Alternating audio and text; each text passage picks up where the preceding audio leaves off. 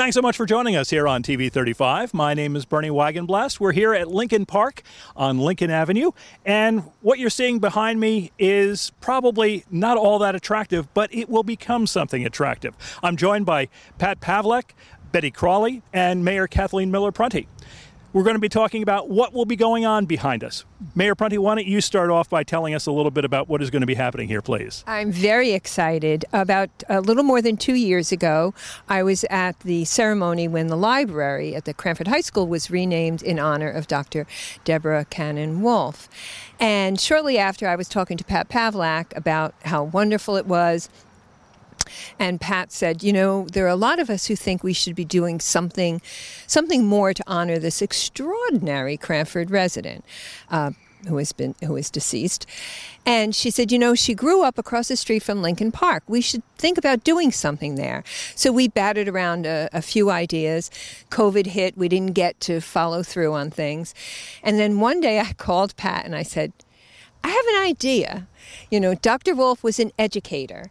Why don't we take a section of the park that really is neglected and needs some work and create the Dr. Wolfe Reading Garden? So that's what you will see behind us. It will be a passive space, benches. There is a Girl Scout troop that's going to build a little library here. And so we just see it as a very welcoming, beautiful, peaceful kind of spot to come and sit and relax, enjoy, read a book. Well, the two people that we're joined with, in addition to the mayor, one had personal dealings with Dr. Wolfe, and the other is very familiar with the work that she's done. Why don't we start with you, Pat, telling us a little bit about Dr. Wolfe and her connection to Cranford, if you will. We understand that she grew up across the street, but there's a lot more. Yeah, she did. I forgot. I'm looking at the camera. She grew up, her house was actually right across the street from Lincoln Park, and that's why when we spoke about this with Mayor Prunty, we thought Lincoln Park was a logical spot to do something for Dr. Wolfe. She traveled all over the world, but she always said Cranford was her home. She was a product of Cranford Public Schools. She went to Cranford High School. After she graduated from the high school, she went to Teachers College in Jersey City, which is now, they keep changing the name. Is it Jersey City University? Or she got her undergraduate degree there. She went on to Teachers College at Columbia University, got her master's degree there, went on to get a PhD from there. And from there, she just worked in the field of education for her entire career. She worked at the Tuskegee Institute. She was in the schools down there, setting a lot of the procedures that they used. She was, during the 1930s, she was the principal and head teacher of a school for adults at Lincoln School that was set up by the WPA. Later in her career, she was the chief education officer for the House of Representatives, and she worked on a lot of the legislation that set forth things that we take for granted today, such as Head Start, community colleges, the lunch program, the Secondary Education and Elementary Act, which brought, for Betty and I, who are both retired school librarians, brought lots of books into schools. She worked with Betty. I'm forgetting all the things. We'd have to talk for hours to talk about all her accomplishments. She was, believe it or not, in her spare time, she got her pilot's license and was a Tuskegee Airman on top of everything else that she did. So she is just a woman that just blows you away when you look at her accomplishments. Betty has a book that she's carrying with her that is about this thick that lists all her accomplishments. We could talk about her forever. But no matter where she went, she always said Cranford was her home. She always considered this to be her base of operations. Right, Betty? Yes. Oh, yes, definitely. Pat touched on some of Dr. Wolfe's accomplishments, but you knew her personally. So tell us a bit about the person of Dr. Wolfe. Tell us about that, because that really personalizes it much more than just a rundown of all her many accomplishments. Right. I'm going to try to personalize it, but I'll probably add in some other things too. First of all, I want to say what a day, what a glorious day to celebrate this reading garden in honor of Dr. Deborah Cannon Wolfe, right across the street from where she lived. She spent all of her young life there and most of her senior years. Just think, back in February 6, 2020, the Cranford High School Library was named in Dr. Wolfe's honor, the Deborah Cannon Partridge Wolfe Library and Learning Commons. And today, another honor in her hometown, the Deborah Cannon Partridge Wolfe Reading Garden. How fitting and proper. Dr. Wolfe had a love of books. Growing up, she said, we always had books in our home. Even at times, we only had bread, butter, jelly, and canned peaches to eat. Dr. Wolfe knew the importance of reading and books. She knew the importance of exposing young children to books, and she knew they needed to see themselves in books. When I was growing up in Elizabeth in the 40s and 50s, my elementary school had no books about African Americans or children's books with black characters. In 1962, during the Civil Rights era, Dr. Wolfe was appointed Education Chief of the House of Representatives Committee on Education and Labor. In this role, she was the committee's chief educational consultant and was in charge of research and the drafting of educational legislation. She guided 35 groundbreaking public laws through Congress. Of the 35 laws, the Elementary and Secondary Education Act allowed Congress to authorize $1 million for public and school libraries. These funds were allocated specifically for the purchasing of books on and about African Americans. Dr. Wolfe's work paved the way for the early development of mainstream multicultural literature. I met Dr. Wolfe in 1986 when she had recently retired from Queens College after 39 years as professor of education. I was in awe when I met her and felt somewhat nervous. When I told her I was a school librarian, I became like a first daughter. Her calendar was always filled with speaking engagements. Once, when she overbooked and had 2 speaking engagements on the same day, she asked me to represent her and read her speech. On another occasion, she called and asked if my family and I would assist her with a Kwanzaa celebration at a Monroe Township cable TV station. Dr. Wolfe shared many of her life experiences with me. When she returned north to teach at Queens College, she couldn't find housing because of the color of her skin. She commuted 2.5 hours to Queens College. While in Cranford, she served on the Board of Education and Welfare Board. She also received a community service citation from Cranford Lodge 2276 of B'nai B'rith in 1985. In January of 1995, I invited her to my school for a Dr. Martin Luther King Jr. celebration. Dr. Wolfe was always happy to share her life experiences with students. She was able to connect with our students, and she told them all about Dr. King and her association with him. She told them how she had shared the stage with Dr. King during his famous I Have a Dream speech and the powerful effect it had on her. She told them how 5 years later she had visited the King home to express her condolences upon his death. She also told them about 13-year-old Yolanda King, Dr. King's eldest daughter, who at the time of her father's death was the exact age as my middle school students. Dr. Wolfe emphasized Yolanda's presence of mind at such a young age. It was quite an experience for my urban middle school students to meet someone who had personally known Dr. King. Sometime in the early 90s, Dr. Wolfe, sold her home and moved to Rossmore, a retirement community in Monroe Township. At Rossmore, she served as vice president of the League of Women Voters, director of social policy at Rossmore, and chairman of the township's Human Relations Commission. Even in retirement, she was a busy lady. Once a month, she traveled back to Cranford to preach at First Baptist. When she preached, you listened. She had a powerful voice, and you didn't fall asleep. She attributed her speaking ability to her early training at First Baptist Church, where her father, the Reverend David Wadsworth Cannon, was one of the early pastors. I remember on one occasion, before starting her sermon, she scolded the congregation for not visiting her. She said, "I've been in Monroe Township for 2 months, and no one has visited me. But that's all right. I have my white friends down there." The next week, my mom, 2 other ladies from the church, and I made a large picnic lunch and drove to Rossmore. My mom was particularly impressed by Dr. Wolf's intellect and knowledge. Dr. Wolf's life was a life fully lived and one of inspiration.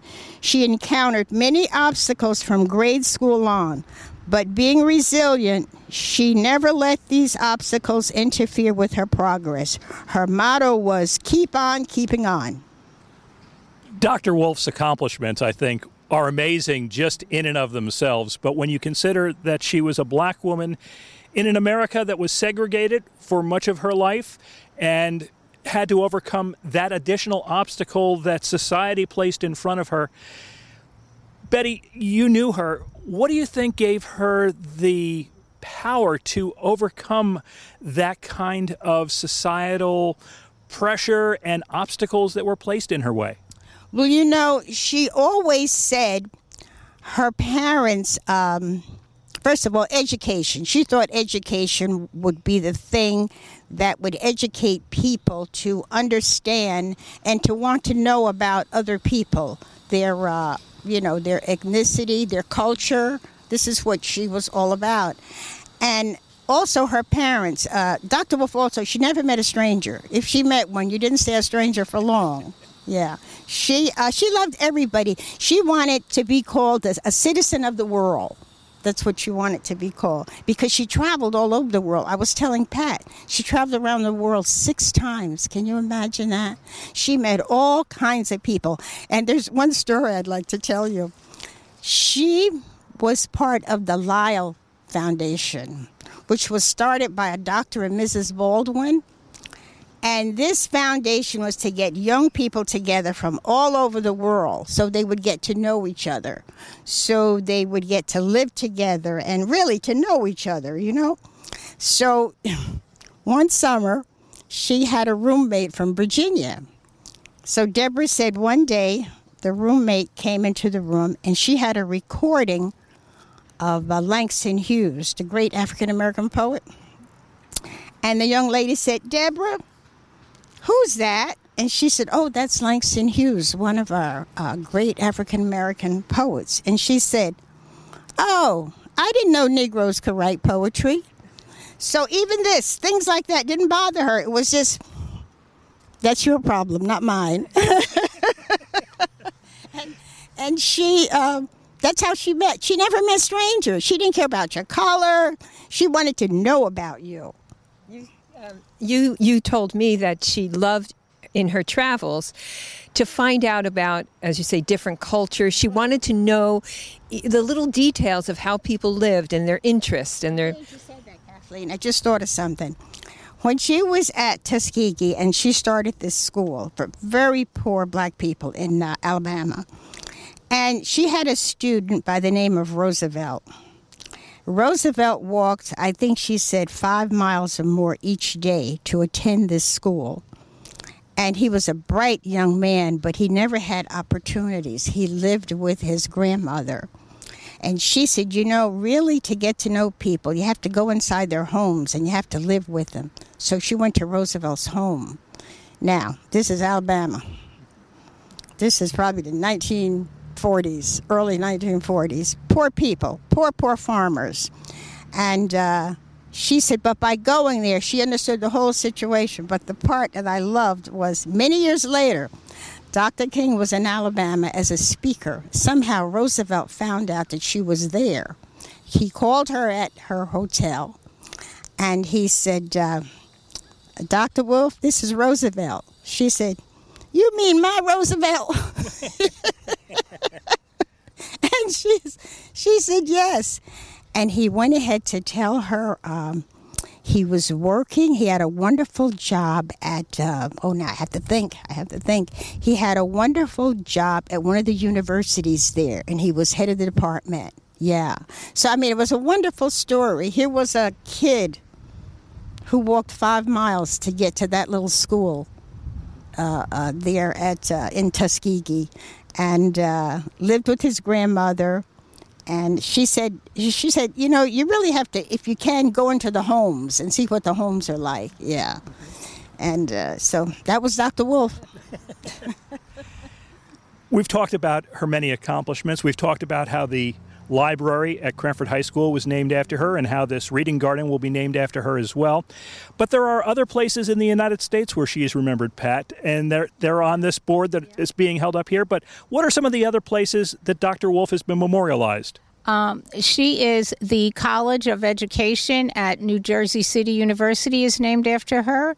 There is a dormitory at the College of New Jersey also named after her. And there is 2 schools in Alabama named after her. She spent quite a bit of time at Tuskegee Institute and had a big role in some of the programs that they did down there and some of the developments in education that came from the Tuskegee School. So she's honored down there. And from a conversation between myself and Betty and our dear friend Jean Kreiling, who unfortunately passed away in June and was not able to see this day, she would have been thrilled. From a conversation that we had one day at the Historical Society, we just started, talking about why isn't this woman's name all over Cranford? She's probably the most accomplished person born in Cranford that I'm aware of. I don't know if there are others, but if they are, I'd be hard-pressed to find someone with more accomplishments than Dr. Wolfe.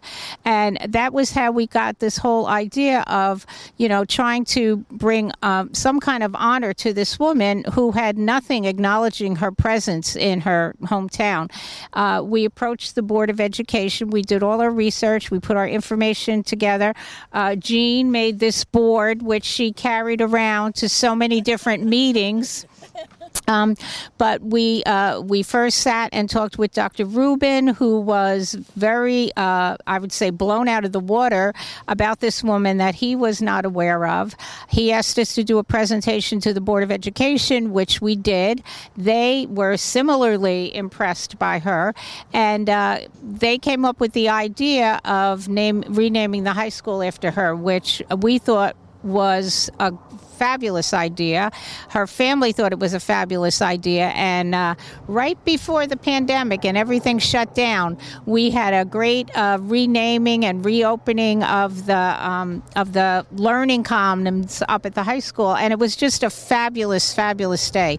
I think everybody who was there will tell you what a wonderful day it was. There were so many different people there, and it was just a wonderful occasion, and I think very fitting that this place, which is encouraging people to be lifelong learners and to always look for the other side of the story and see things from somebody else's point of view, I think it was very fitting to honor Dr. Wolfe there, because that is how she lived her whole life. As Betty said, she always wanted to see where people lived, where they were coming from, what their experience was, and that was how she lived her whole life, basically. So we were thrilled. And then when Mayor Prunty told us that this was on the table, again, we were thrilled. So we're really happy that Dr. Wolfe is getting her recognition at last. Well, as we mentioned, what is appearing behind us right now is really not all that attractive, but it will be in relatively short order. Mayor, why don't you tell us, is there some sort of a timeline as to when this may be available? Well, the work has begun, as you can see, and so it will be probably about 80% finished this fall, but a lot of the plantings will have to wait until the springtime, possibly. But it will be open in not too far away for people to enjoy, but the full beautification and probably ceremony will be in the spring when the rest of the plantings are done. And I just also have to say there's been aside from these two amazing ladies, we had a couple of other folks who helped us just figuring out what would go here. We had hats off to Eric Hastrup of Public Works, because anyone who is familiar with what it looked like back here a while ago was like a jungle. You just couldn't even get in there. And we had a couple of folks from the Environmental Commission and the tree folks, Kathleen Murray, Jay Stevens, who tried to advise us about what might be able to stay, what could go. So there were lots of people with helping hands on this. And as I said, a Girl Scout troop, Carolyn Capone, who was chair of the Park and Rec Board, and also a scout leader, her daughter's Girl Scout troop, they are going to build the little library for here.